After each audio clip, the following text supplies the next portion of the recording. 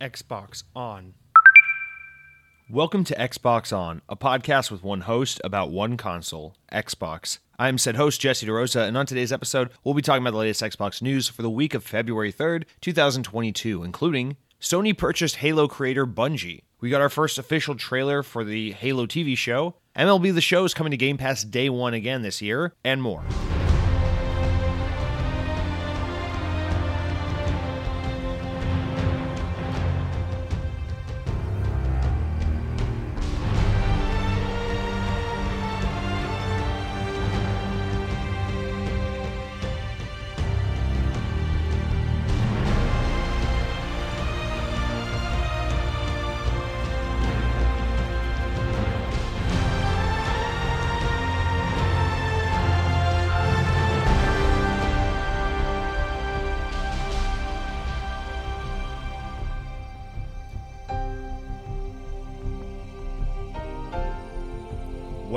Well, here we go again. You thought, hey, maybe after all this Activision acquisition announcement news, whatnot, we'd have a really nice low-key episode. As you know, low-key, I know, very popular TV show on Disney Plus. But no, we can't talk about Disney Plus TV shows. Instead, we have to talk about more acquisitions because it just won't fucking stop. So obviously, why shy from the fact Sony just acquired Bungie. Huge fucking news, but we'll get into that in the news segment. Just want to obviously address at the top of the show because it would seem kind of like the elephant in the room if we didn't say something. I mean, obviously Bungie, a quintessential team to the Xbox brand. They kind of are the reason why Xbox was able to be legitimized and survive as a brand to begin with. So kind of an important studio. Crazy to think that Sony of all companies now owns them, but we'll get into that when we jump into the news. Until then, guys, welcome to episode 139 of Xbox On. For those of you in Ireland, you of course know the significance of the number 139, which I won't share here on the podcast, but you know the number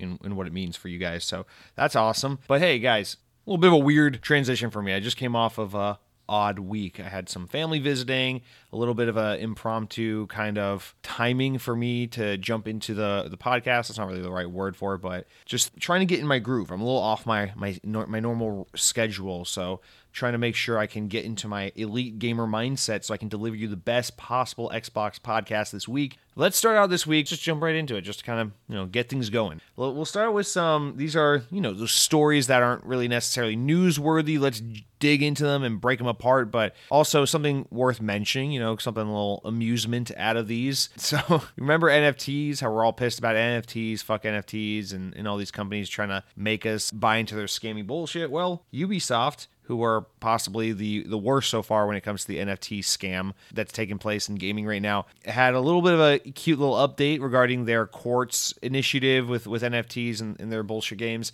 And let me just read this. In an interview, this is from VGC, in an interview with an Australian financial comparison site Finder, Ubisoft Strategic Innovations Lab VP Nicholas Poward defended the publisher's plans to add NFTs to its games despite all the backlash, saying, quote, "Well, it was a reaction that we were expecting. We know it's not an easy concept to grasp, but Quartz is really just a first step that should lead to something bigger, something that will be more easily understood by our players. I think gamers don't get what a digital secondary market can bring to them. For now, it's because the current situation, the context around NFTs, gamers really believe it's first destroying the planet and second, just a tool for speculation. But what we at Ubisoft are seeing first is the end game. The end game is about giving players the opportunity to resell their items once they're finished with the game itself. So it's really for them beneficial, but they don't want to get it for now." So I absolutely love this quote because this is one of those things that got instantly torn apart. And I don't like to celebrate, in like people getting shit on or like people just getting, completely bullied online necessarily. But this is one of those rare instances where I really do like seeing people just totally shit on this guy and shit on this story because what he's doing is essentially that, but to the gaming audience, he's like, yeah, we had this really unpopular announcement, this really unpopular thing we're the initiative we're trying to do, where we're trying to get our NFT system baked into our games going forward, and everyone really wasn't happy about that, and we kind of expected that. But guys, let's be honest, the reason why gamers aren't happy about this is because they have tiny brains and because obviously they just don't see how awesome and valuable NFTs are. And, we here at corporate over at Ubisoft, we're pretty badass. People might think we're just nothing but suits, but we wear leather jackets because we're so fucking badass and French at the same goddamn time. But I love this because it's just so arrogant. And it's like, that saying, don't bite the hand that fucking feeds you? Well, guess what? Your audience kind of matters, so you probably shouldn't go around insulting them, saying things like, well, they just don't get NFTs. Their brains aren't developed. They're like tiny babies, and they just need to buy into our NFT scam before they can understand the intricacies and the nuance of this kick-ass, totally radical crypto thing that we're getting in on, because people are going to make so much money. It's going to be awesome. Everyone's going to be rich. Everyone's going to be fucking swimming in babes, and we're all going to have hot tubs, and John Stamos is going to be there to be our friend, and he's going to personally greet each and every individual who purchases an NFT. And it's like, dude, fuck off. No one's buying your shit. We're mad because this shit sucks, and your games are already not that great, and now you're making them shittier by being a fucking dickwad. Don't add insult to injury by literally spitting in the face of your consumer base. You kind of suck. So that's I just obviously nothing to really get out of this other than to just kind of have a laugh at this guy's expense, because what an absolute dick move. But I just thought that was absolutely worth mentioning for the laugh. Other than that, before we get into actual show stuff, another something that was going on in the news I find quite a bit sad is pertaining to Sega. After more than 50 years, Sega's branding is set to disappear from its Japanese arcades, which were announced this news was announced earlier in the week. So Sega, for those who don't know, obviously pretty famous in Japan for having these massive multi-level arcades that are just sexy as all can be, full of sexy, fun video games that you can put your money in and play video games and have a good time, because for some reason Sega still celebrates the arcade industry unlike America. But that is coming, or not, the arcades themselves aren't closing, thank God, but Sega's involvement with the arcades is coming to an end. So they're selling their remaining. Now, you guys might remember a similar story was in the news about a year or two ago. Sega was scaling back their involvement. This is them selling off the rest of their investment. So this is them completely exiting the arcade business. So they announced this past week they're selling the remaining amount of their investment in the entertainment or in the arcade industry, basically, to Genda Inc., which is a Japanese rental business. Apparently, they were the ones who purchased the majority of Sega's entertainment business back when this started happening a few years ago,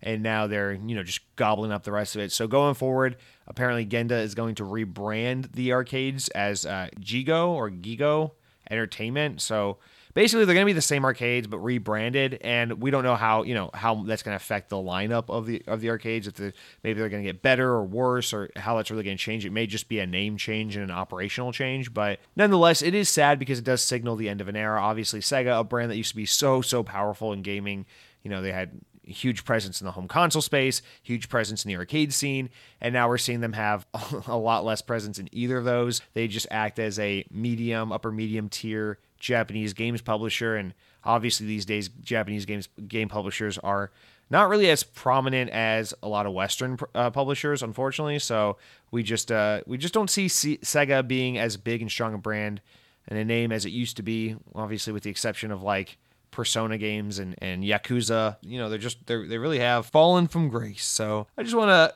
do a little shout out there. It is pretty sad. At least the arcades will still be around, which is the good news. But to see this era kind of close out reminds me a little bit of when Sega had to completely exit from the hardware market. But, with that, we got Xbox. So who knows? Maybe Xbox will build a 5-story arcade in Japan and we can all have a great field day and make Happy Boom Boom time on the 5th floor. I don't know. But guys, with those little amusements out of the way, I would like to settle into this week's episode, not by getting into the news. News is for squares. We'll do that later.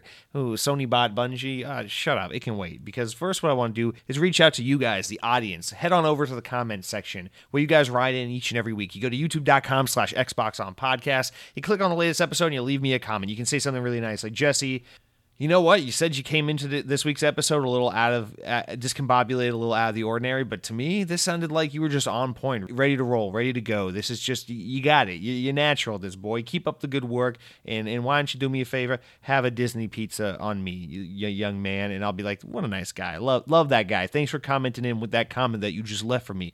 You could be a total asshole, and that's okay as well. You could say, Jesse, you're so fucking stupid thinking that you can go grocery shopping and hang out with your brother and drop him off at the airport all in the same day as you're recording a podcast. Recording a podcast is something that takes so much mental energy. If you're going to do it right, you gotta wake up at 10 a.m. no later, and you gotta take a steamy hot shower. I'm talking 274 degrees here, and you gotta maybe do some vocal practice, get your vocal cords warmed up, drink some hot tea. Don't you put fucking honey in it? You ain't no bumblebee. And then you maybe do some tai chi or some fucking meditation for a while before it's time to do the podcast. But you're over here thinking, oh, I can sit through traffic, I can drive through traffic and then do a podcast. No, you fucking making the product suffer, and everyone hates it. The show sucks. You suck. And by the way, I hope Disney Pizza gets canceled again. Fuck you. And I'll be like, wow, that was uncalled for. And I'll read the comment because, hey, thanks for writing in. But no one wrote that in this week, thankfully. So let's get into your real comments, where our first one is coming from none other than Mr. AE's King 117, who says, while you guys are down there arguing about barbecue sauce, I'm up here enjoying soy sauce. AE's King, love ya. Soy sauce is completely irrelevant in the argument about barbecue sauce. So just because they're both called sauce doesn't mean they really even have any kind of relevancy in the same conversation. But hey, if you're putting soy sauce on your barbecue ribs or whatever, or your barbecue chicken, your pulled pork, that's on you, man. To each his own. I don't know how that turns out, but whatever, AE's King, whatever makes you happy, you fucking delinquent. Badass Lord Tipsy writes in with possibly the best comment I've seen in years. He says, gave you 5-star rating on Spotify, as the cool kids say, first. Hey, guys, why don't you stop being a good ass and start being a badass, like Badass Lord Tipsy here, and go on over to Spotify, iTunes, whatever have you. Give me 5-star review. Don't give me any less than 5 stars, or else I will find you. I will break into your house in the middle of the night, and I will leave you cookies just like you are supposed to do for Santa Claus. And you'll be so confused because you'll say, Jesse, we're supposed to leave cookies for Santa Claus. You're not supposed to break in and leave cookies. Santa Claus does the breaking and entering, and he leaves presents. We leave the cookies. And I'll say, fucking leave me a review, a good one, a really good one, 5 stars, if 6 if you can spare them. And anyway, most of you guys wanted to write in this week and talk about, surprise, surprise, Activision, Xbox buying Activision being acquired by Xbox and Microsoft and all of that. So the discussion does rage on. Our first entry of that topic comes from Way of the Lao, who says, yo, word. Best wishes to everyone in the Xbox On family. Cronky, keep it real. Guys, I hope everyone's doing well, and I have to say I agree with the podcast's recent tone towards Microsoft's acquisition. While I hope the most negative things in my mind don't come to pass, I do believe some will. If anyone would like an example of this, just look at the negative way Microsoft has approached Edge on Windows 11. Everyone, please forgive this comparison, but if Phil Spencer decides to pull a Darth Sidious and take over the Xbox Senate, what about it? While I don't think he would do anything to harm the players, when someone becomes a CEO, that changes how they approach things in a matter of business. But I'm just a normal guy, so what do I know? It's been great. It's been great listening to the podcast this past year. Everyone take care and keep effing that chicken. Way of the Lao. Way to bring Microsoft Edge into this. I don't like the new Microsoft Edge as much as I like the old one. Is that what we're talking about? I don't even like, I miss the old Windows 10 early days with Microsoft Edge. Why is inking not supported in Microsoft Edge anymore? God damn it. Anyway, Way of the Lao. Let's stay on track. I appreciate backing me up here because it seems like my takes last week were actually quite unpopular. But yeah, I mean, it's just as simple as that. It really does set the tone for things to be really bad in the future if things go wrong with Team Xbox, which, every company has its ups and downs, good times, bad times. So that is an inevitability, not a possibility. It's just more a matter of time. But, it's not even, we'll get into it more with some of these later comments, but that's not even the only reason why this sucks. And let's just keep reading on, and we'll talk about that because I think some of these comments elaborate on that. that concern. My brother writes in and says, I'm kind of tired of Xbox saying Sony and Nintendo aren't their competitors. This is such BS. They don't compete with Xbox, but they're major competition for Xbox. They both outsell Xbox globally. Xbox is becoming the kid that wasn't picked for the kickball team and says, I don't want to play anymore. That's a kid's game. Well, so first of all, is I can relate to that because I was definitely that asshole who's just like, oh, I can't win, and I don't feel like being competitive in that way. Let me just shut down and be like, oh, I don't want to play anyway. But yeah, I get it. Xbox always makes the comment, we're not competing with Nintendo and Sony, we're competing with Google and Apple and Amazon and et cetera, et cetera. And I get where that comes from because it is right. They're looking long term. They're like, we're looking at where the industry is going, and in that sense, we're competing with these big tech conglomerates. We're not competing with like little Nintendo and their cute little tablet with really chintzy, cheap, shitty knockoff controllers that slide on and off the sides of it, But at the end, at the same time, it's like that's only half true because in the immediate now and here now, like, of course they're competing with Nintendo. Of course there are people in this world who have to make a decision right now. Am I going to get my kid this little stupid Xbox Series S for $300 that has a picture of Fortnite on the box? Or am I going to get my little stupid kid this Nintendo Switch for $300 that also has the option to play this stupid fucking Pokemon game where you like throw plastic at Pokemon and you're like, apparently this is good for the environment. How does that work? And I get it. It's like, for a lot of people, this is a competition. There is a decision to be made here. Consumers do have to look at Xbox and PlayStation and Nintendo when they're making a decision about what home console they want to purchase. So obviously they are competing with each other. I think it's what Microsoft more so means by that, and I'm not trying to defend them necessarily. I'm just trying to explain. This is like, maybe it's one of those things that's said short and sweet, but kind of leaves a lot of room for people to kind of interpret it differently.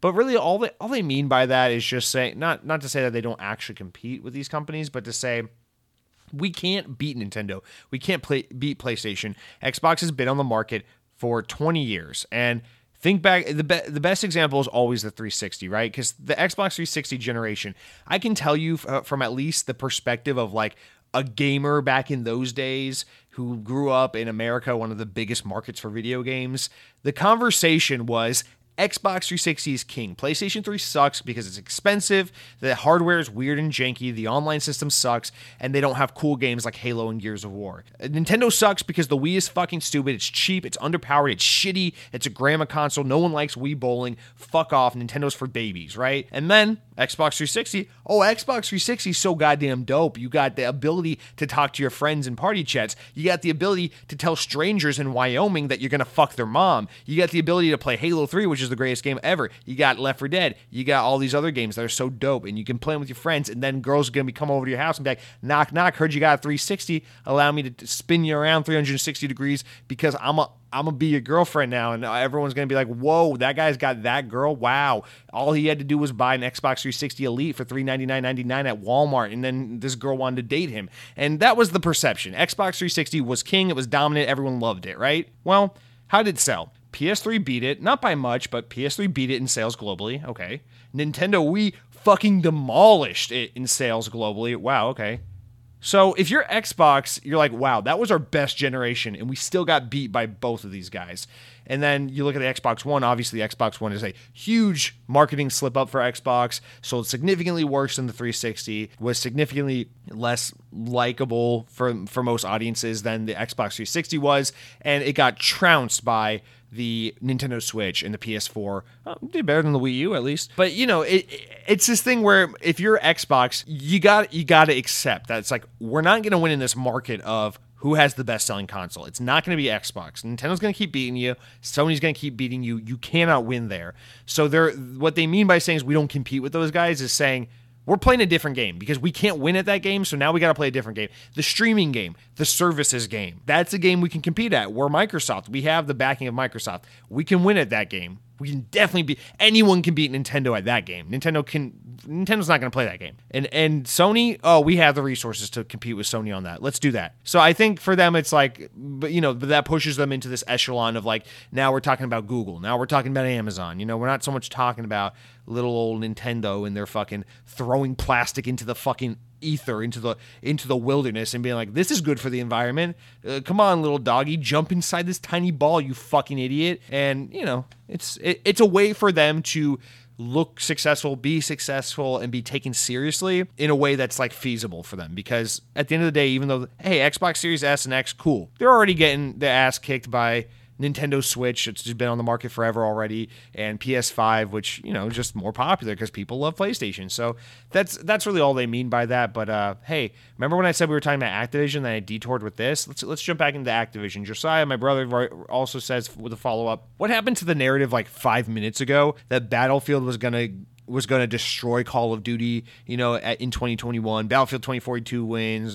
Call of Duty Vanguard sucks. But now everyone's like, boom, bitch, Xbox got COD. Fuck you, motherfucker. Josiah, yes. Thank you. Yes. Amen. 100%. Xbox fanboys are fucking toxic and annoying and miserable human beings. It's so isn't it so ironic how it's exactly right. It's exactly right. They hated when they thought Battlefield 2042 looked cool because it was the popular thing to like, and when they thought Vanguard looked dumb because it was the popular thing to hate, it was fuck Call of Duty. And then when Microsoft's like, hey, we got all the money in the world, instead of solving world hunger, we're just gonna buy Call of Duty and call it a day. Everyone's like, oh yeah, green team wins, fuck you, PlayStation. So yeah, I don't know what to tell you other than gamers are fucking hypocrites and they just like to see their team win. I don't know. Dead Captain James writes in with a comment that I think is going to get us back on track, because Dead Captain James always has something thoughtful to say, always has something productive to say. And honestly, Dead Captain James is just the most handsome person who writes in the podcast. Like, let's be honest. What am I going to compare it to? Fucking Cronky? That guy, he looks like a fucking ball sack. No, Dead Captain James writing in says,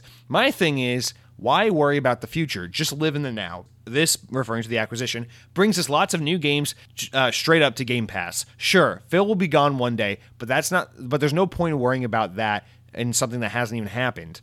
So he ends there, but this sparked a little bit of, Dead Captain James, he sparked a little bit of fire, because Cronky's jumping in. He's like, whoa, Dead Captain James, how dare you enjoy your life? He says, you have inspired me to stop worrying about the future. I'm draining my savings account. I'm going to have the craziest vacation history. Thank you, DCJ. And Dead Captain James says, Josiah, you have a tiny brain. No, he didn't say that. He says, lol, the difference is, of course, you have direct control over your future, so you should definitely worry about your own. But we literally have zero control over who takes over after Phil Spencer. That's not our business. So no point in worrying about the future of Xbox at this moment. My financial future is strongly tied to the S&P 500 companies, which Microsoft is one of. So I hope they do well now and into the future. And then Temple Knight elaborates a little more, gives us a little more context here, and says, Dead Captain James, my thoughts exactly. This purchase is being good or bad is just a thought exercise unless you change your life actions based on the outcome of the discussion.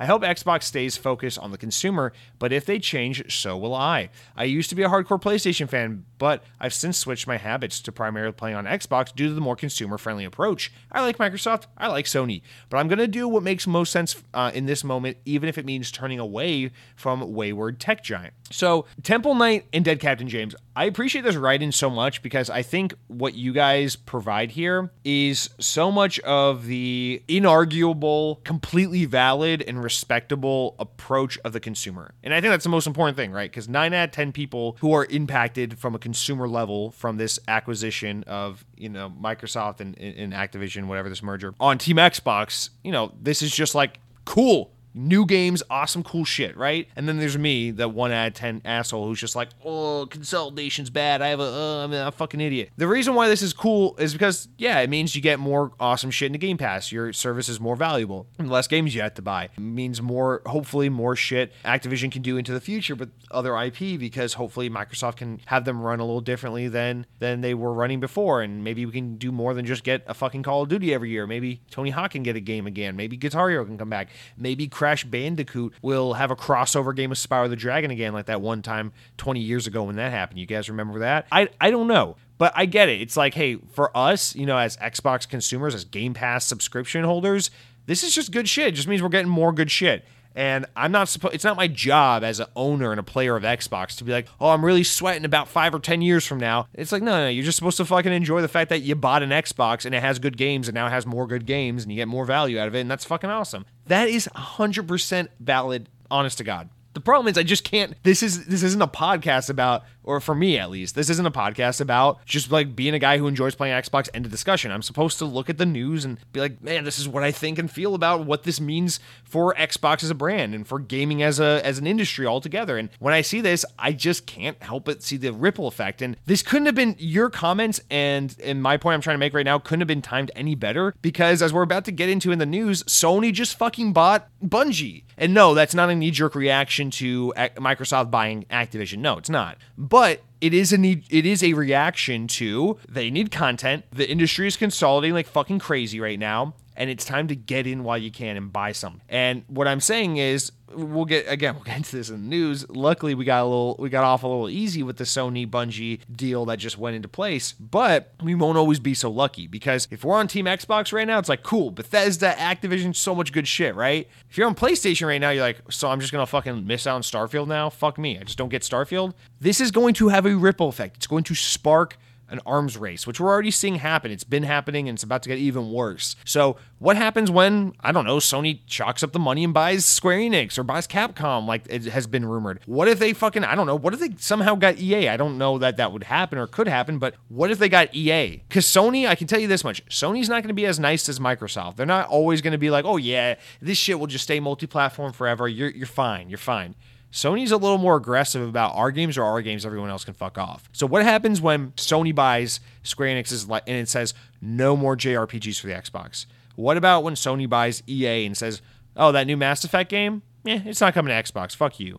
That could happen. And then when that happens, it's not a great day to be an Xbox gamer. You're not getting great value on your Xbox, because you might be like, dude, I've been playing Mass Effect since it was an Xbox exclusive back in 2007, and now I just can't play Mass Effect Andromeda 2, the sequel to everyone's favorite Mass Effect game? That fucking sucks. You might be saying that one day, because Microsoft buying Bethesda and buying Activision and Embracer Group buying all these companies and Tencent buying all these companies and all this shit happen, all this consolidation is going to force the hands of others. It's going to force Sony to buy more. It might even force Nintendo to have to do something. I don't know. But the point is, even though in this instant it might be great for Xbox gamers today, it might not always be that way. And I know it's like, well, let's not worry about tomorrow. Let's worry about today. Cool. I get it. Totally valid response. But man, this arms race is ramping up fast, and we're going to see a lot more shit happen this year. And so I'm just saying, today, it's here we are, February 1st, it's early in the year. Might not be seeing the same tune come November when fucking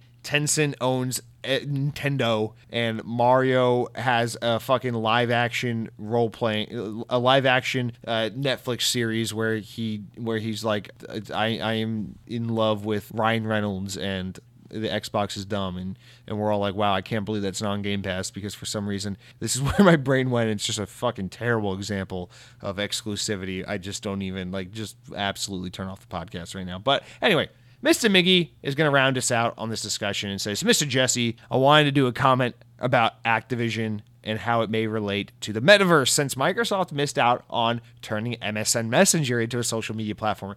Let me just stop right there. I love some of you guys so much for the weird, nerdy Microsoft references sometimes. But instead, I came here to say, you're tempting me to open a New York-style bagel shop in Florida. Mr. Miggy, come on down to Florida. It's sunny as fuck. We don't get winter. Disney World's awesome. Don't listen to what the locals say. They're all jaded assholes.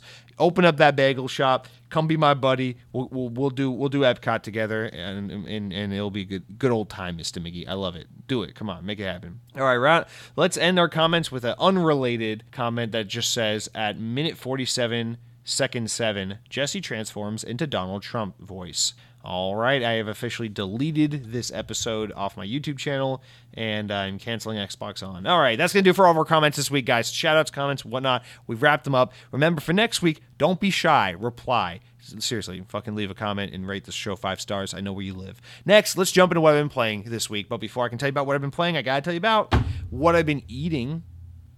Now, you would think, my brother was just in town visiting. Maybe we had some fun dining experiences. I don't really have a whole lot to say about, though, what I've been eating. I'm honestly, I'm just kind of keeping it simple. So I will say, and I think I've had this on the show before, certainly in the early episodes, I want to give a little special shout out to the Chicken Guy. It's not the Chicken Guy. It's actually just called Chicken Guy, so let me stop being extra. Chicken Guy, it is a fast food chicken restaurant.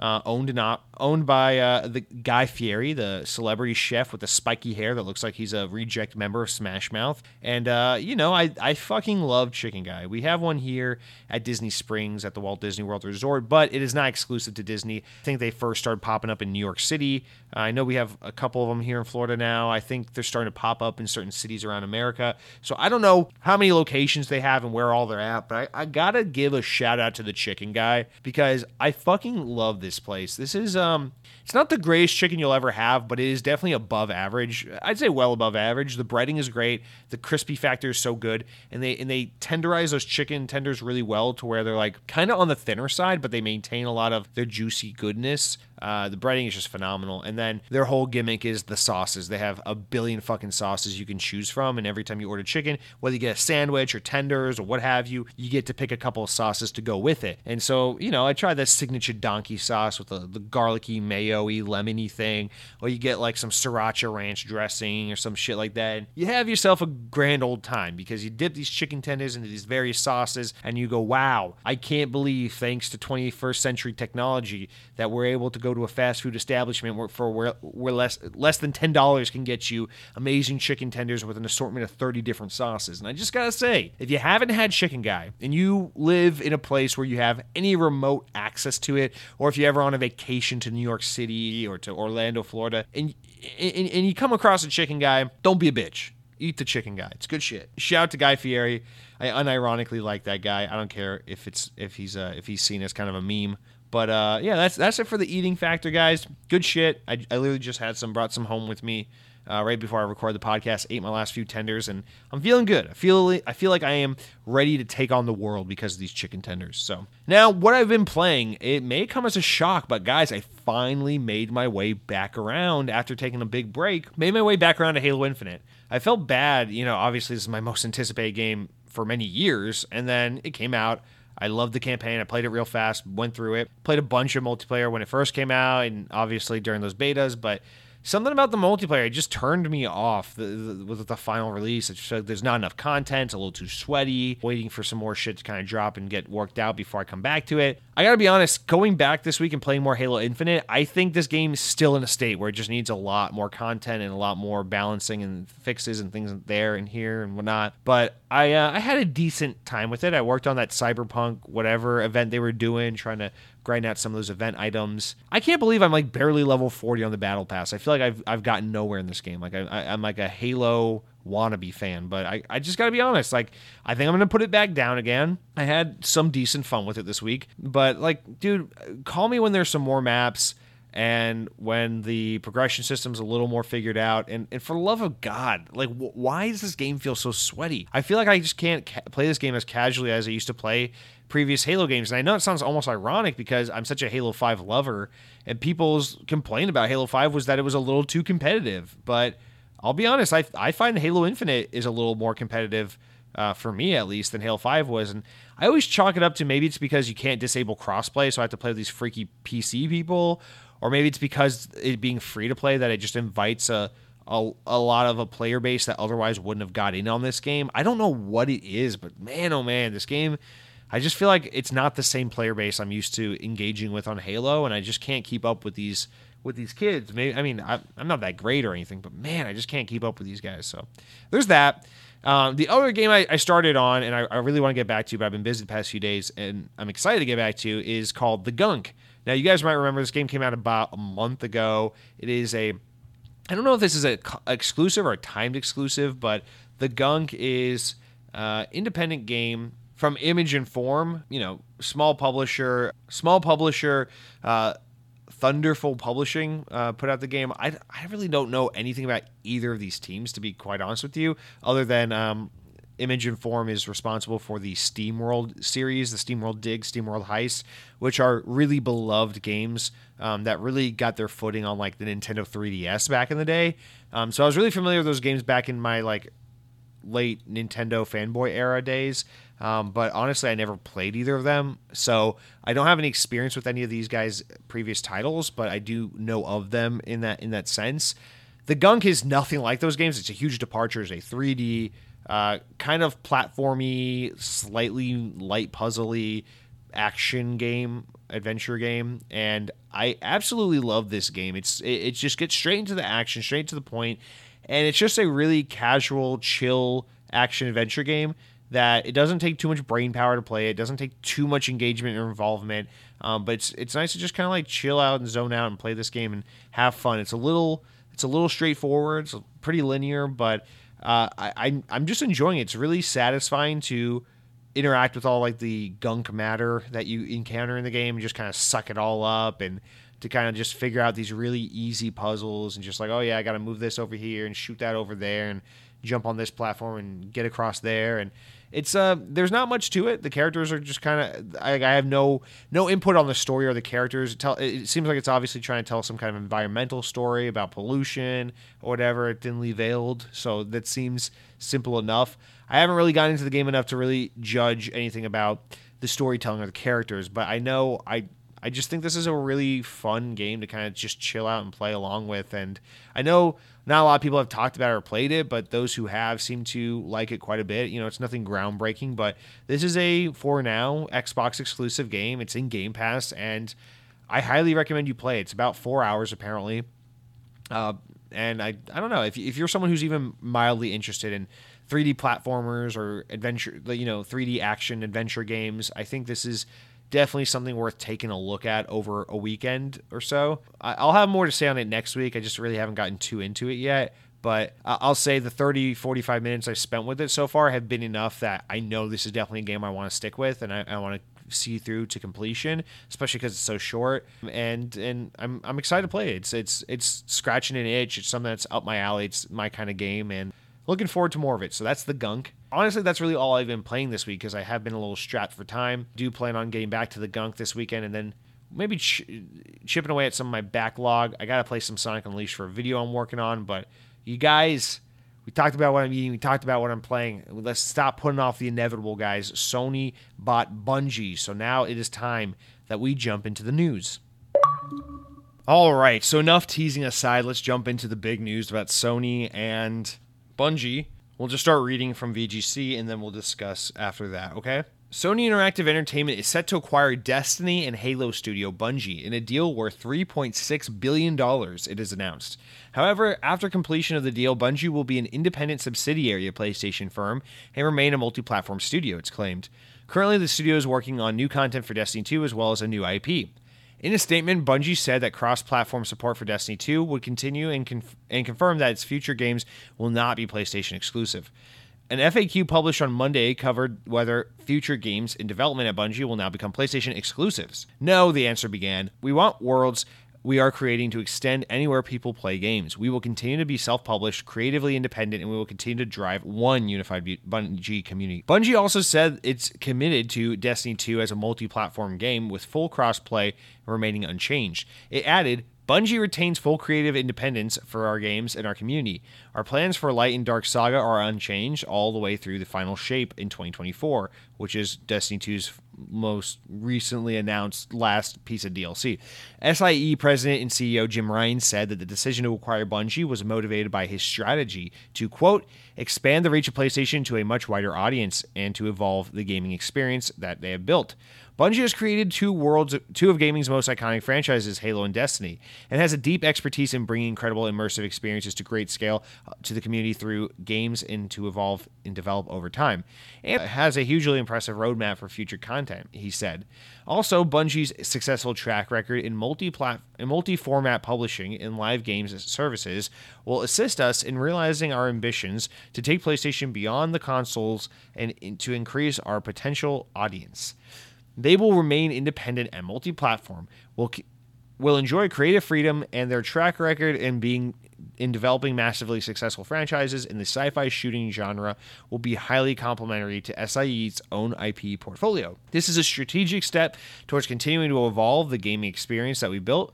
Bungie's expertise in developing a world-class service approach for long community engagement is extremely compelling and will support the development of several future live service titles for PlayStation Studios. Equally, we see this exceptional skills that PlayStation Studios possesses offer the potential to enhance Bungie's existing and future IP portfolio. Herman Holst, head of PlayStation Studios, said that Bungie's technical expertise and experience building communities would be shared among SIE's other developers. Quote, over the past year, we have expanded to a total of 17 studios across the globe. New additions will help us extend our reach of IP, develop exciting new games, and further leverage the technical capabilities of PS5 through the knowledge sharing and collaboration. Bungie's technical expertise, however, coupled with their track record of building highly engaging communities, make them a natural fit for collaboration with PlayStation.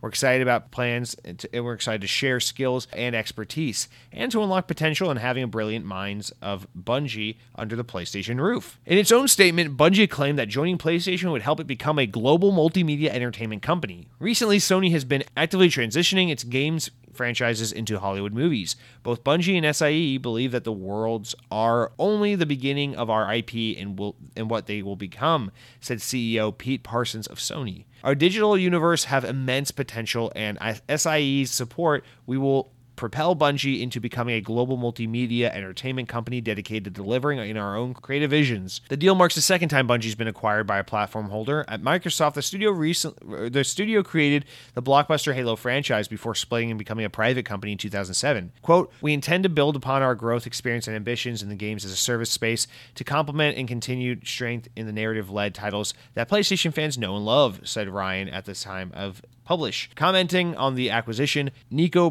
Partners analyst Daniel Ahmed explained why Sony targeted Bungie to help expand its live service offering, saying, quote, Sony's often talked about free-to-play, games as a service, multiplayer experiences, blah, blah, blah, and the need to grow that for PlayStation. Bungie previously announced that it has plans to bring at least one new IP to market before 2025. So that's a lot of context, a lot of information. I thought I'd put in as much as possible because, hey, this is an Xbox podcast after all. It is fair to assume that a large portion of the audience is probably not that tuned in on all the specifics and nuances of PlayStation and that ecosystem, because if you are a Xbox-centric gamer, you're probably not paying too much attention to non-Xbox stuff. Maybe. Possibly.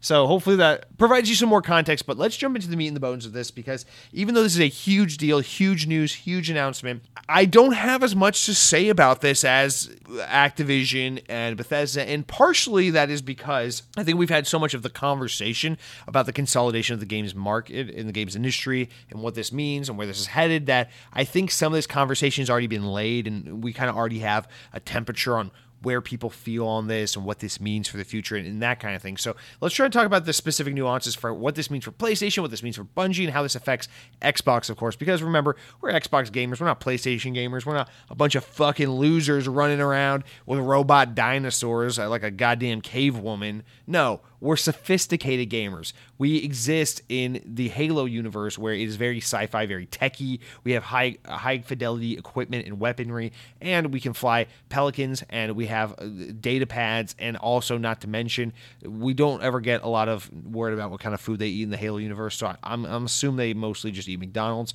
But the point I'm trying to make here, obviously this is huge because Bungie, big Xbox studio, obviously the fact that Xbox exists today and is where it is today is because Bungie created Halo. Halo was an Xbox game, and that built the brand and solidified it and legitimized it. So, huge move. I think for Xbox in particular, the biggest part of this news is just symbolically what this means, because obviously when Bungie and Xbox split in 2007, it was kind of a huge deal, and then they went independent for a while, and then working with Activision through those times, it was like, oh, okay, man, I mean, they're multi-platform, and they'll still continue to put games on Xbox, but then it got weird because Destiny had all of its marketing partnerships with Sony and PlayStation was getting exclusive content, and that was fucking weird to see PlayStation getting favoritism on Bungie's game, and then they went independent again. It's like, okay, cool.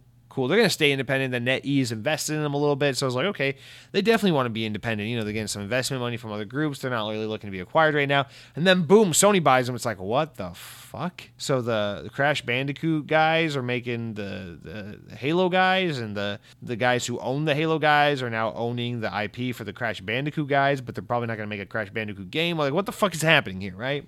Everything's messed up. Well, the good things, and as clearly stated in the story and in the announcements, PlayStation is not looking to take Destiny away from Xbox. They're not looking to take Bungie away from other platforms. And I fully believe this. I think the best way to look at this is Bungie is for Sony what Minecraft is for Xbox. This is a team that is well established, makes a game that is well established, is way too community based, way too platform based, and you cannot remove it from platforms where it exists, no matter how much some of those platforms may be your competitors. You just can't get rid of Bungie from Xbox. It would be detrimental and antithetical to what their whole ambition and output is as a studio. So obviously, you got nothing. If you are a Destiny fan, I think you have nothing to worry about in terms of, will I lose access to Destiny? No. Easy answer, no. No, I don't know. PlayStation likes to pat themselves on the back. Is it possible they give themselves some upper hand advantage, some special content or timed exclusivity? Maybe. I don't really think they need to do that, but they could. It's possible. But, as far as Destiny and having access to Bungie's content, you're safe if you're on Xbox. So there's the good news, right? This is, as the story notes, a lot more about Sony's inadequacies when it comes to multiplayer games and to games as a service type games. Anyone who follows PlayStation in any capacity knows that this has kind of been a big talking point for PlayStation in recent years, is the fact that, obviously they're one of the most powerful brands in gaming. People really respect them. People love their games. They make awesome story-driven third-person action games. Great. PlayStation kind of sucks when it comes to multiplayer games. They suck when it comes to first-person shooters. They suck when it comes to multiplayer censored content. They suck when it comes to games as a service. They don't really have that stuff. And obviously, when it comes to games as a service content, that's generally more third-party focused, but hell, even Xbox has some of that, and Xbox definitely reigns supreme when it comes to multiplayer content. In fact, say what you want about Nintendo's got the better games, PlayStation's got the better games. I think there's no denying when it comes to multiplayer content. Of the big three, Xbox is by far the platform to be on. You got shooters out the ass, you got multiplayer games out the ass, you got games as a service, we got fucking Sea of Thieves, Grounded, Minecraft, Halo, Gears of War, all this shit. Like, Xbox is the platform for multiplayer games. Forza, like, this is, if you're looking for games to play with friends and build community as far as first party content goes, Xbox is your box. And that makes sense because Xbox has always been also the best online service and platform in that regard. But that is a huge blind spot for PlayStation, a huge inadequacy, and I argue it's something that's only gotten worse for them, because they were actually making strides and efforts in the PS3 generation to try and address that and fix that, and it just never happened.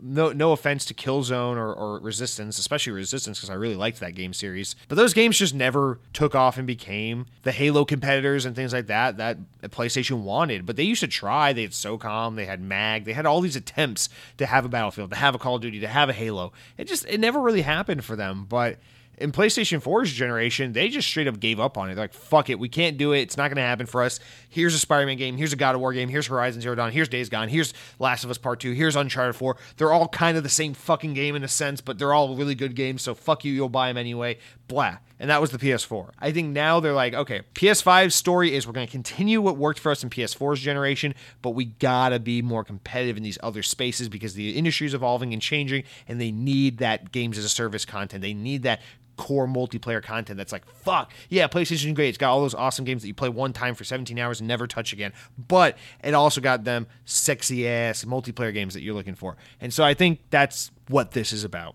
It's not about taking Destiny away from Xbox. It's about we need to own a team, an IP, a franchise that is a multiplayer game, that is a games as a service game, that we can take that team and learn from them and help our teams with becoming studios that can make games as a service type games, multiplayer games with strong community aspects. That's what this is all about. I don't think, and I believe it. Obviously, the story alludes to it and says it in some cases. I believe it. I don't think there's any foul play here. I think PlayStation's being really deliberately honest and upfront and candid about exactly what their intentions are here, which is that we want really big IP that builds really big communities and gives us lots of money from multiplayer content. That's what we need. Also, we're seeing them try to synergize a lot with their fucking movie studio and all this stuff, making these stupid Uncharted movies that look terrible, and this Last of Us show that seems promising. They want to have something like Destiny. It's like, hey, can we own Destiny and make like a fucking Star Wars sci-fi thing and make money off that? Could that be lucrative for us?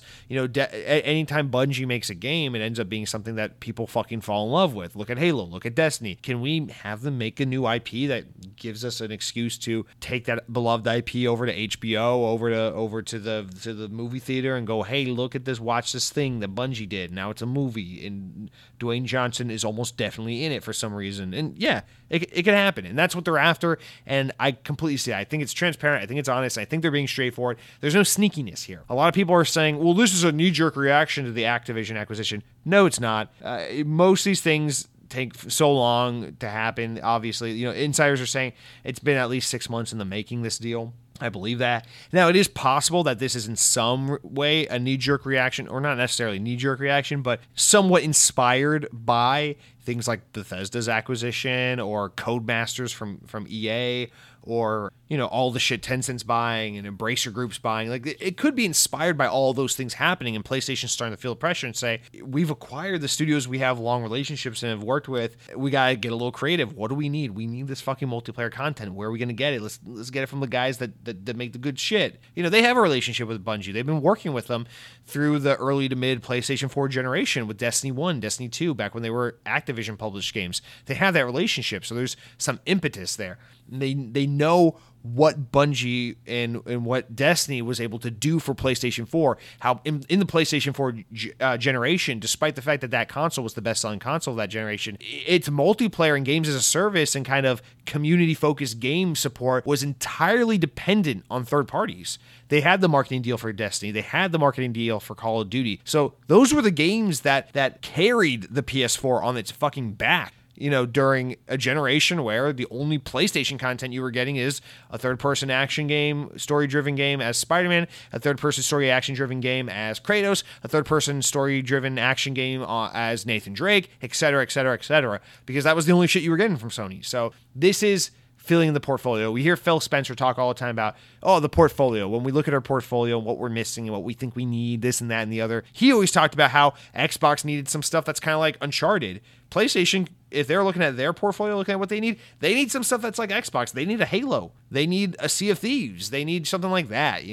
And I think that's what this is. In terms of how you sell it, where you support it, exactly like Minecraft. You own it, you make a shit ton of money off of it, but you distance it from the PlayStation brand in a way that people know, oh yeah, Bungie, they're owned by PlayStation. But Bungie, we don't think of them the way we think of like Insomniac PlayStation, Naughty Dog PlayStation. We think of them as like Bungie. Oh yeah, those guys are owned by PlayStation, but they make awesome games that are like everywhere. We get those on Xbox, we get those on PC, what have you. So that's what this is. So is it crazy to think that PlayStation owns Bungie? Yeah, in terms of what that means symbolically, it's crazy to think about. It's crazy news. But what does that mean for us in actuality in terms of what this means for our ability to access Bungie's content going forward? It doesn't change much for us, actually. So, hey, that's cool. That's really good. And this is exactly like to play into Dead Captain James's comment earlier today and to my wariness about the consolidation of the market. It's like, we got off easy this time. Like, as an Xbox gamer, I'm seeing Sony purchase Bungie, one of my all-time favorite developers, who make two of my all-time favorite games because I love Halo to death and I love Destiny a lot. Like, I'm sighing with relief right now, saying, thank God I can still play Destiny on my Xbox. Thank God whatever new IP they've been working on, which a lot of people speculate is like some kind of like hero shooter or competitive FPS game. Thank God that's something I'm going to have access to on my Xbox, because it would fucking suck if that game is announced and they say PlayStation only, and now I gotta go buy a PS5 because I love Bungie so much. That sucks. That would suck for me as an Xbox gamer. So I love it. There's a little bit of a mirror flip, like a situational flip opportunity for us to look at and go, yeah, guys, it's cool. Green team win, green team awesome. But like, think about what Blizzard being part of Xbox now means for PlayStation gamers who love Diablo. Think about what Starfield being console exclusive to Xbox means for people who really fucking love Bethesda games and are PlayStation gamers.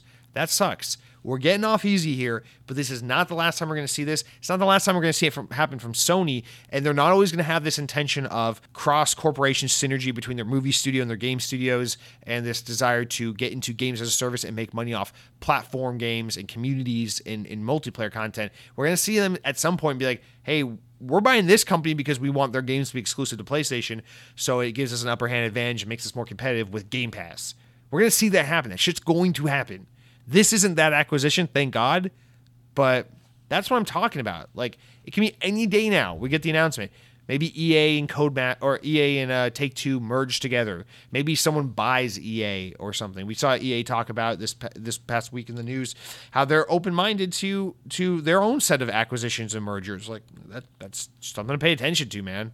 So I actually wish I had more to say because as a huge Bungie fan, this is a huge story, but I don't really think there's that much to it. I think this is pretty cut and dry. Like, we're going to continue to get Bungie content, all is well, but now they are under the ownership of PlayStation, and PlayStation's looking to treat them the way Xbox is going to treat Activision, the way Xbox is going to treat Bethesda.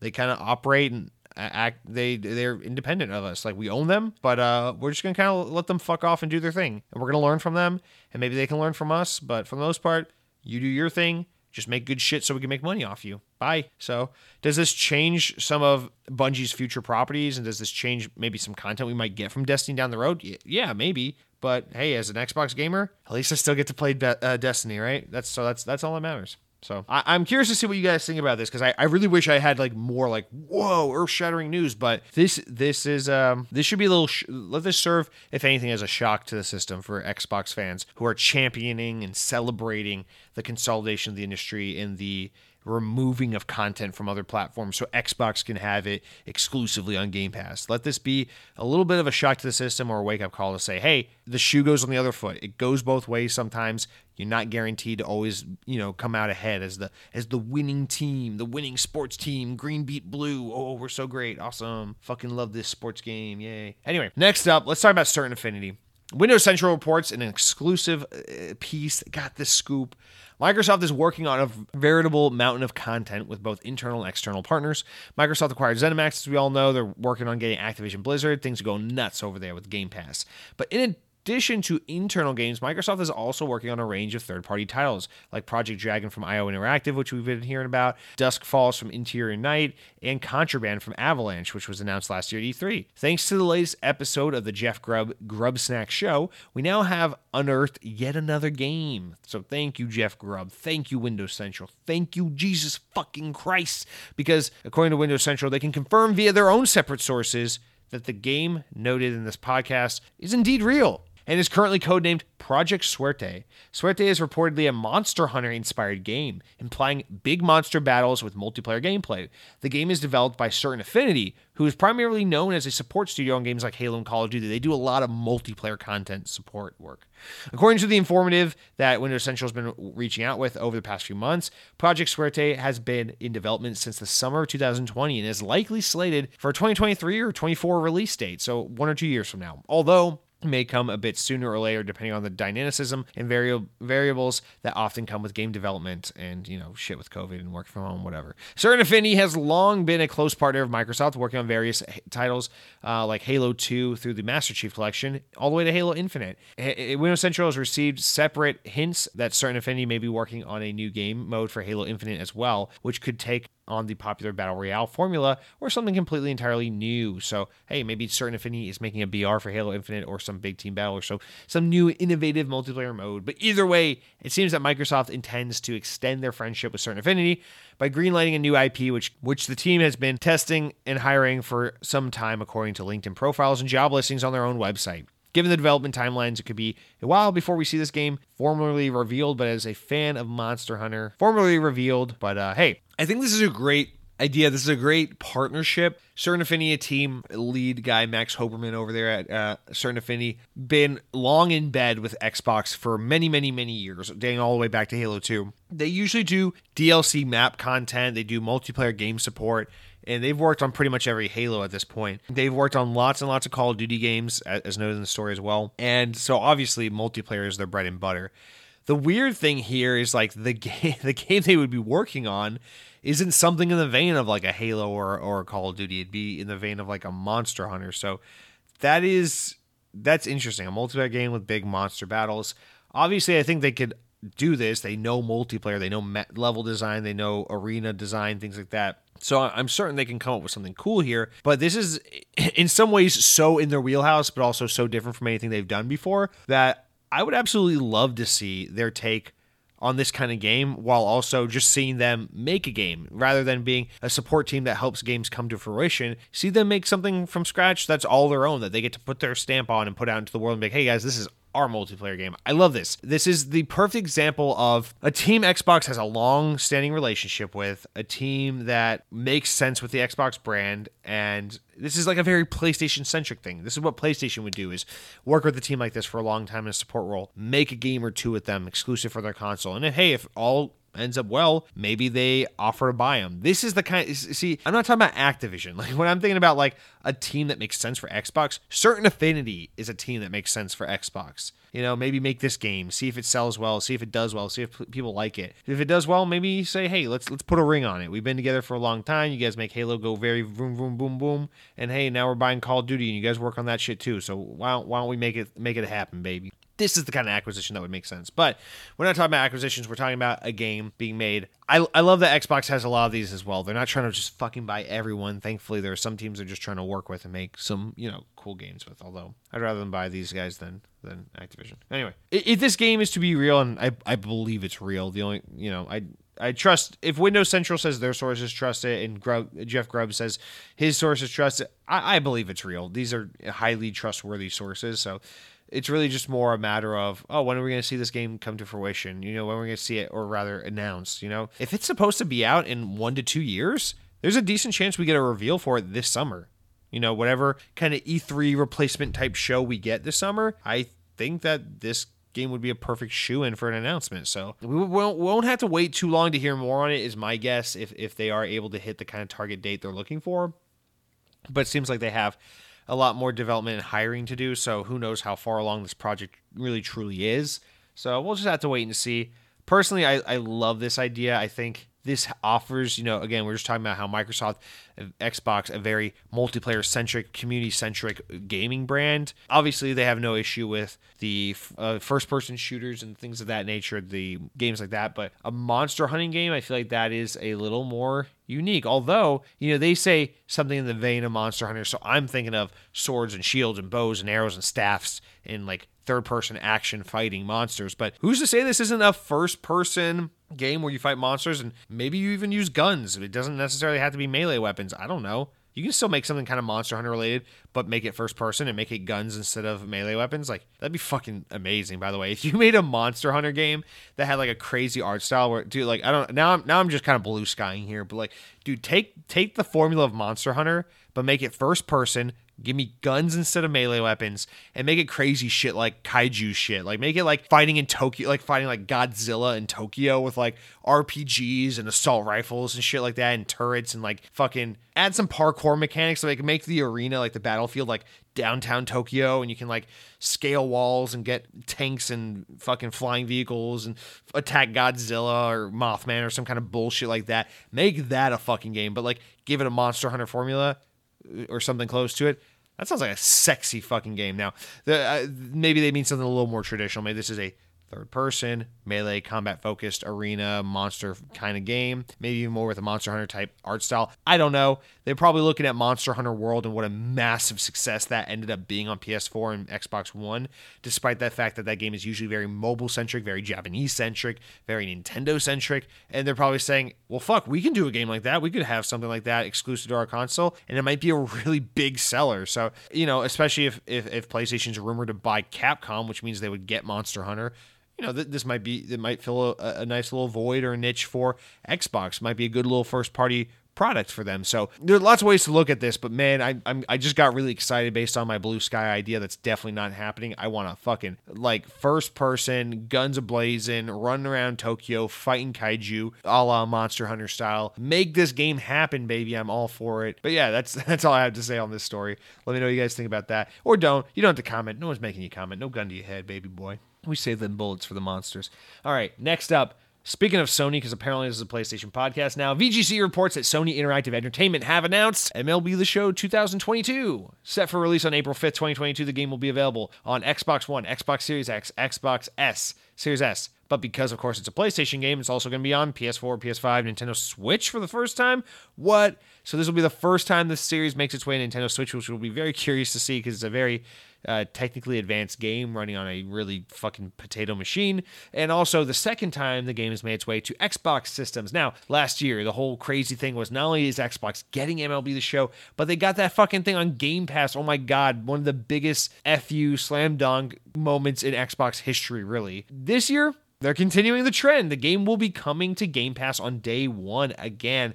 Thank you, MLB, for wanting to work with Xbox and for wanting to make this game come to Xbox, because it is such a goddamn good baseball game, and we love having it on not PlayStation for once. Sony has said the decision to put the internally developed baseball series on Game Pass was made by license holder MLB, of course. So now we have even Sony admitting why it's happening. And ahead of the release of MLB The Show 21, a PlayStation representative told Inverse that as part of the goal for this year's game, MLB decided to bring the franchise to more players and more baseball fans. So no big surprise there. In fact, I don't even really have too much to add to this story other than to just say, hey, there it is. It's on Game Pass again. So now we're kind of setting the stage that this just may be an indefinite Game Pass release. And I just want to say how important that is, right? Because last year, MLB The Show ended up selling quite well on PlayStation. Actually, it sold insanely well on PlayStation, despite the fact that you could have just got it on Game Pass, which isn't surprising. You know, MLB The Show's fan base has obviously been trained to be PlayStation gamers over the years because that's the only platform it's been available on. But if we see this trend continue where every year MLB The Show comes to Xbox and PlayStation, but on Xbox it's on Game Pass, and this is all starting during a time where we're getting into a new console generation where people are having to start making the decision as soon as they can find them, because of availability. But do I get a PS5 and stick with PlayStation, or do I jump to Xbox and just fucking get Game Pass? Because, if you're one of those MLB The Show fans, MLB The Show is like Call of Duty. It's like Madden. It's one of those games where, like, there are people in this world who aren't necessarily gamers, but they buy PlayStation and they buy MLB The Show, and that is their one game. It's the game they play. That is a big audience, and MLB The Show is a massively successful game. Does this set the stage where possibly you have that kind of player base now looking and going, well, I had the PS3 because I love MLB The Show, then I had the PS4 because I love MLB The Show, and now it's time to upgrade, and I'm starting to think, man, maybe I'll just go get one of those Xbox Series S's. They're $300, and I can get a Game Pass subscription. I can just play MLB The Show on that thing for a lot cheaper. And I just have that other subscription. I just get the game, and it comes with all this other shit. And like, is that what I want to go with? Or do I want to spend $500 on a PS5 and, $60 every year on MLB The Show instead of just having included my subscription? And now there's this value proposition. And now Xbox is kind of in this position where they're really making Sony eat shit, because they're like, we are serving your own funded and developed product to our fan base and leveraging it to make it look more appetizing and more attractive to your consumer base than it looks on your platform, because your platform is more expensive. Your platform only has one option to play the game, and it's to buy it. Our platform has a way cheaper option to get your foot in the door with the Series S. You can buy it if you prefer it that way, but you can also just get our fucking subscription service, which starts at $1 a month, and just get this bitch included, and it looks like it's just going to be coming into this service every fucking year. That's an insanely big value proposition. And so last, 2 years ago, it was crazy because we learned this is going to be coming to Nintendo Nintendo and Xbox for the first time.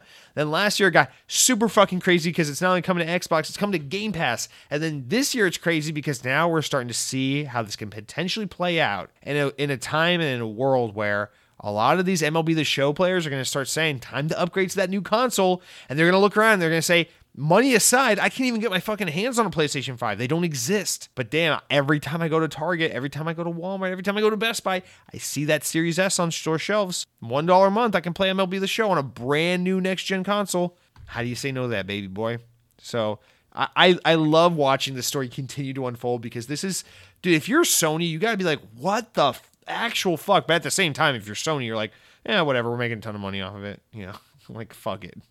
Bringing this game to Nintendo and to Xbox, we're making so much money off this shit. So, man, it is a crazy development what's happening with that game. All right, now let's move on to our latter half of the news, where we got 3 more stories left, but nothing as big as what we've already talked about. But something let's discuss. Okay, let's get into this. The Halo Paramount Plus TV show. So the trailer for the TV show dropped this past Sunday, and it showed Master Chief, it showed Cortana, it showed Master Chief talking. We got to hear his voice. So the trailer, or the trailer dropped during the halftime of the AFC Championship game on Sunday. That means something to some of you guys. The trailer revealed, and we now know that the show is premiering on March 24th. So a little less than less than 2 months from now, we'll be getting this show. So in the trailer, we see the Covenant. We see them attempting to excavate what appears to be the original Halo ring.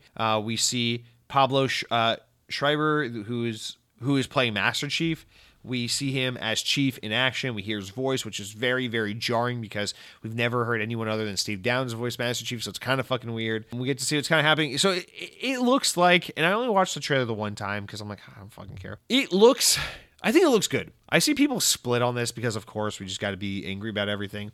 I think against the odds, the CG, the costume design, the makeup and wardrobe and set design and everything looks very good, very convincing, very, very, very well done. I love it. I think they absolutely nailed a great aesthetic and a great tone.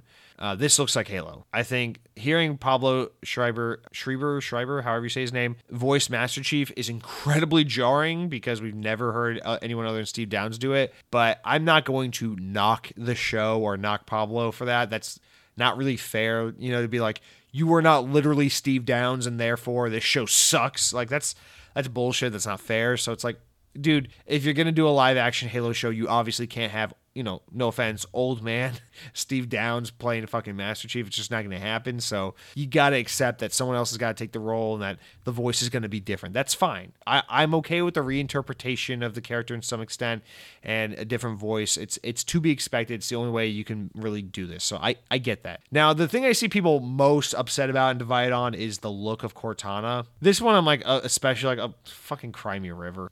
I don't think she looks necessarily great. She looks a lot more human than she does like an AI.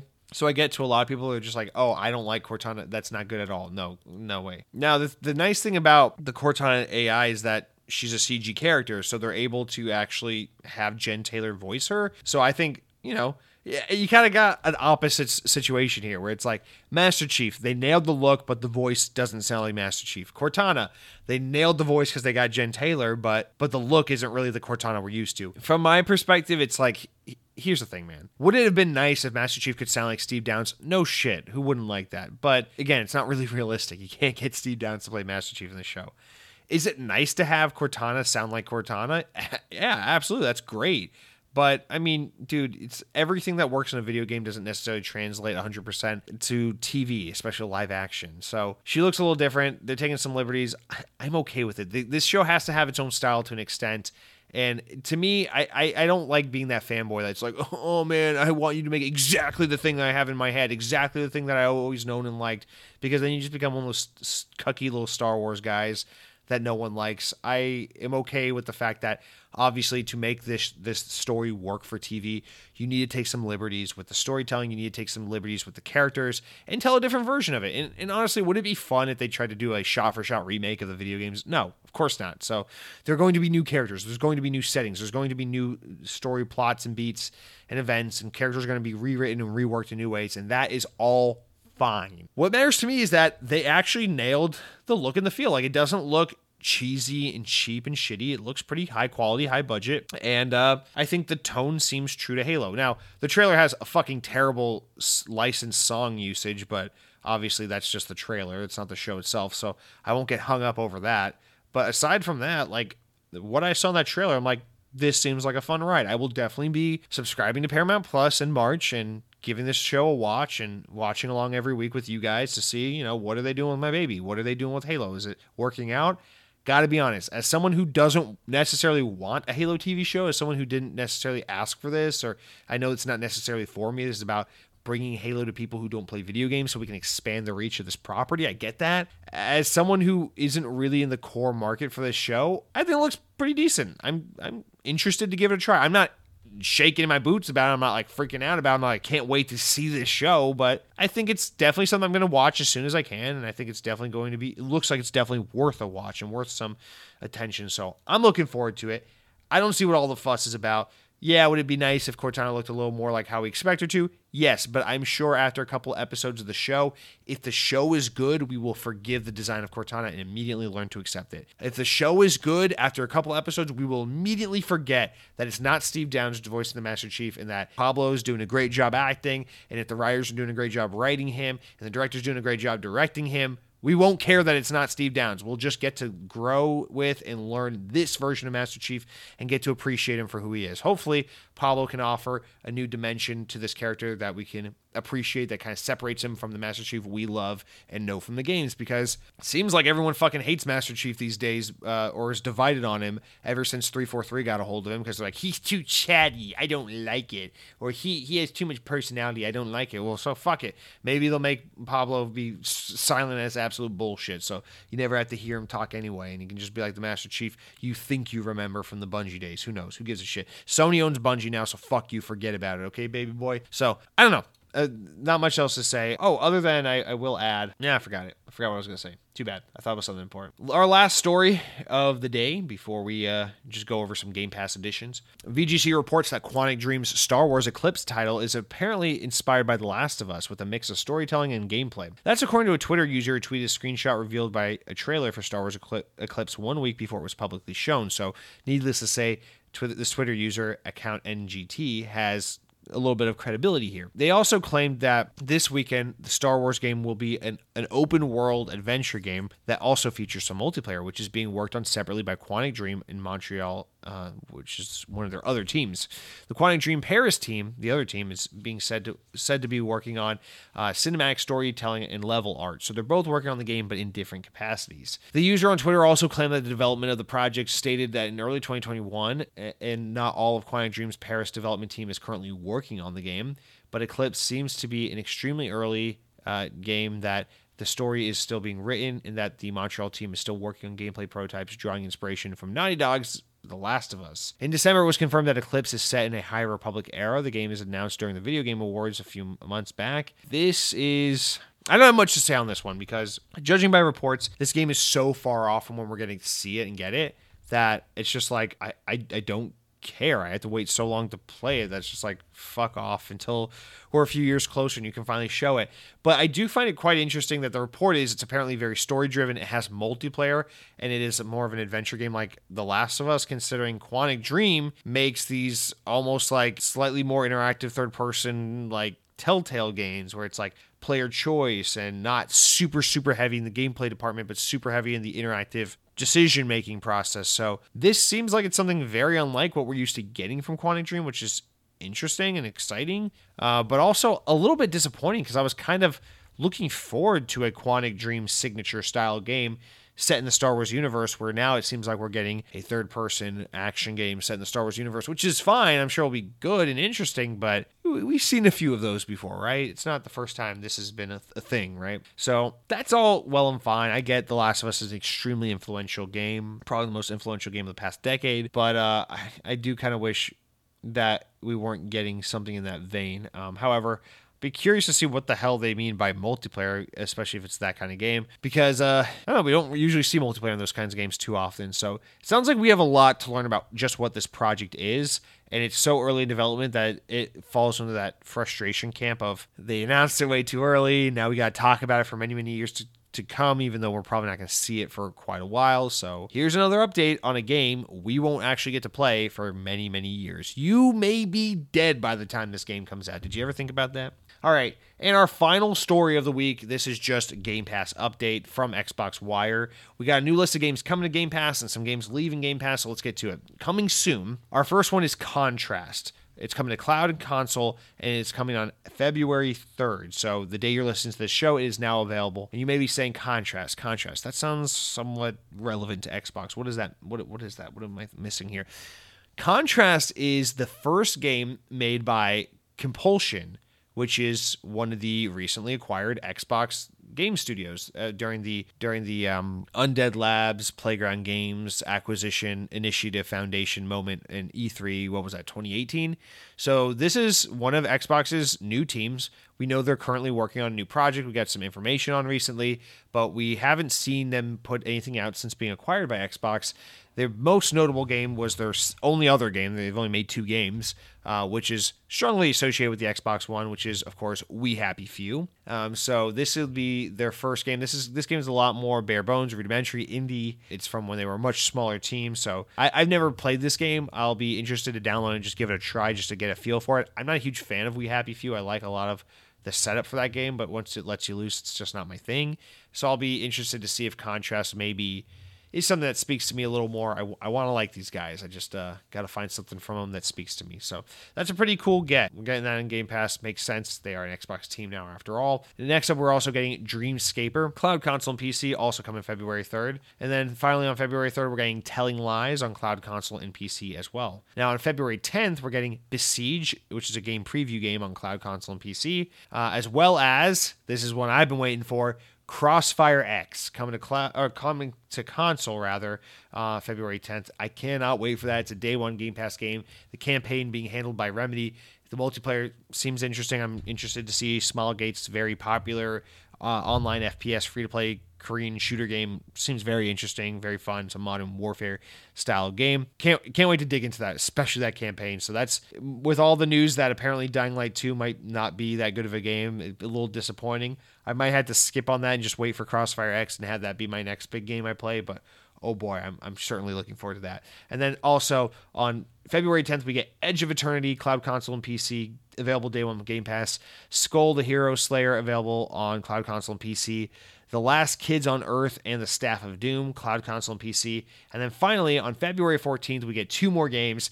Ark Ultimate Survival Edition, cloud console and PC, and Infernax, cloud console and PC, which is available day one on Game Pass. So that's a lot of really promising content coming very soon. And then let's get into the games that are leaving on Game Pass. This is on February 15th, so get them downloaded, play them now while you can if you want to, otherwise you're going to miss them, so don't be a dumb bitch. We got Control leaving cloud console and PC. That is, of course, Remedy's most recent game, so hey, Crossfire X, you looking forward to some Remedy? Make sure you finish Control first, because it's a good game, it's worth playing. Code Vein is leaving cloud console and PC. Final Fantasy: The Zodiac Age, console and PC. The Medium, which was came out last year. That's crazy to think that's leaving already. Cloud console and PC. Project Winter, cloud console and PC. And The Falconeer will be leaving on February 15th on cloud, console, and PC. Could have just said all of them are cloud console and PC with the exception of Final Fantasy, but I guess I just had to say that a million times over. Okay, guys, that is it for our news. Now let's start to wind down the podcast with the important enough news. These are stories important enough to make the podcast, but not necessarily important enough to warrant their own discussions. So our first one here is Ghostwire Tokyo. It will apparently be releasing on March 25th, 2022, according to the PlayStation YouTube channel, which is set to reveal a lot more information about pre-order bonuses and launch details soon, I think tomorrow, actually. We were talking the other week about how apparently this is rumored for a March release, and here we are getting confirmation. So why is this relevant to us? Because, of course, Tango Gameworks, Ghostwire Tokyo, this is all Xbox now, so this game will be coming to Xbox probably a year, next March or so, because it is a timed exclusive on PlayStation due to some earlier contractual obligations. Next up, VGC reports that Ubisoft have announced it's closing down its Battle Royale game Hyperscape, which I used to call Hyperspace and no one ever corrected me on.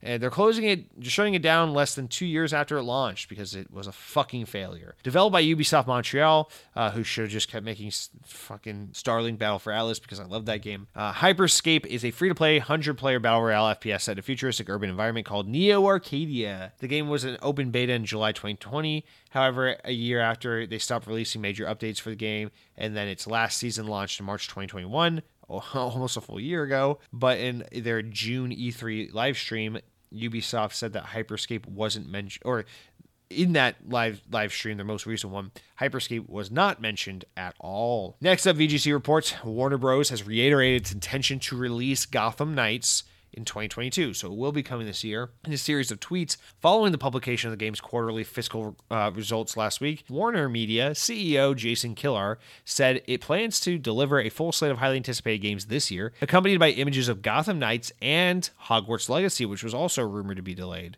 Also, Warner Bros. Has reportedly delayed the release of Suicide Squad's Kill the Justice League to next year, which was supposed to be released this year. Previously scheduled, according to Bloomberg, sources familiar with the title have confirmed that it's its 2023 release is now the new time frame. So hopefully that somehow is not true, because I really wanted to play that game this year. But yeah, it is what it is if that's the case. Maybe we'll just play Gotham Knights instead. Okay, and now let's round out with two more. VGC also reports that NetherRealm, speaking of Warner Bros., NetherRealm Studios appears to have leaked the existence of Mortal Kombat 12, but it may have been deliberate. Obviously, that's going to be their next game, because they always do Injustice, Mortal Kombat, Injustice, Mortal Kombat. So it's no surprise that this is probably what they're working on next. But Jonathan Anderson is a senior production manager in the fighting game studio, and on Thursday last week, he tweeted a photo on his desk. The photo showed printouts of artwork from Mortal Kombat 2, and Injustice 2 laying on his desk. However, at the corner of it was a photo in his monitor, which shows a file partially called MK12_mask. So, teasing a little bit of Mortal Kombat 12, probably going to be revealed in the next couple months, likely. And then finally, VGC reports that It Takes Two, the popular game released last year, is set to be adapted into a film or television. Developed by Hazelight, the team has headed up at DJ2 Entertainment, the production company behind Sonic the Hedgehog films, to bring It Takes Two to a wider audience for possibly film or television. The ironic thing there is Joseph Farah, the guy behind Hazelight, used to work in films and decided he hated Hollywood and hated the film industry, and then went into video games, and now his popular video game is going to be made into a film. So that is super funny in my opinion. But guys, that's going to do it for all of our news this week. We have made it to the end of the podcast. Honestly, I was expecting this to be a longer podcast than it ended up being, but hey, here we are. Let's round out with new Games with Gold for the month of February. We do have 4 new titles, and spoiler alert, it's another really shitty month for Games with Gold. Honestly, Microsoft could just get rid of this altogether and no one would care. But anyway, here we go. We got Broken Sword 5, The Serpent's Curse, available for the entire month. Remember, it's a 28-day month, so you got less time to claim it. Go ahead and do it, you dumb bitch. Aerial Knights Never Yield, available February 16th through March 15th, so download that as well if you want to get that in your piggy bank. Hydrophobia is available February 1st through 15th. That was a third-party exclusive for Xbox 360. I never knew much about that game, but I need to look into it more. And then Band of Bugs is available February 16th through the 28th, another 360 game.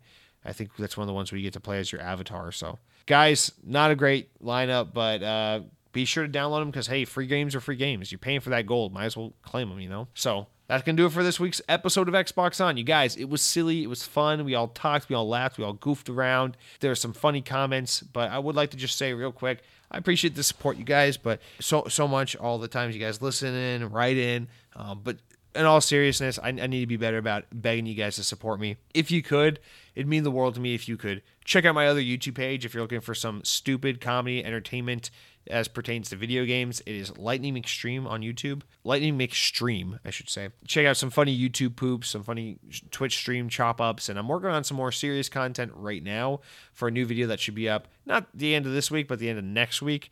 So I'm making videos at a consistent clip right now, again, about 2 of them out a month, and it'd really mean the world to me if you guys would check it out. I'm trying to get a few more subscribers, grow that channel a little more. YouTube can be so discouraging with how hard it is to get your video discovered. So that would mean the world. And as always, if you could leave a like or comment on this video, reach out to us, help us increase the engagement in the Xbox On community, leave a 5-star review on iTunes or Spotify. It really means the world. And if you want to keep up with me or follow me or be stupid with me, you can always head on over to what is my name on Twitter? It is Jesse DeRosa on Twitter. So, guys, I appreciate your time as always. Have a wonderful week. God bless. And until next time, power your streams. Nope, this isn't the stream. We say power your dreams here.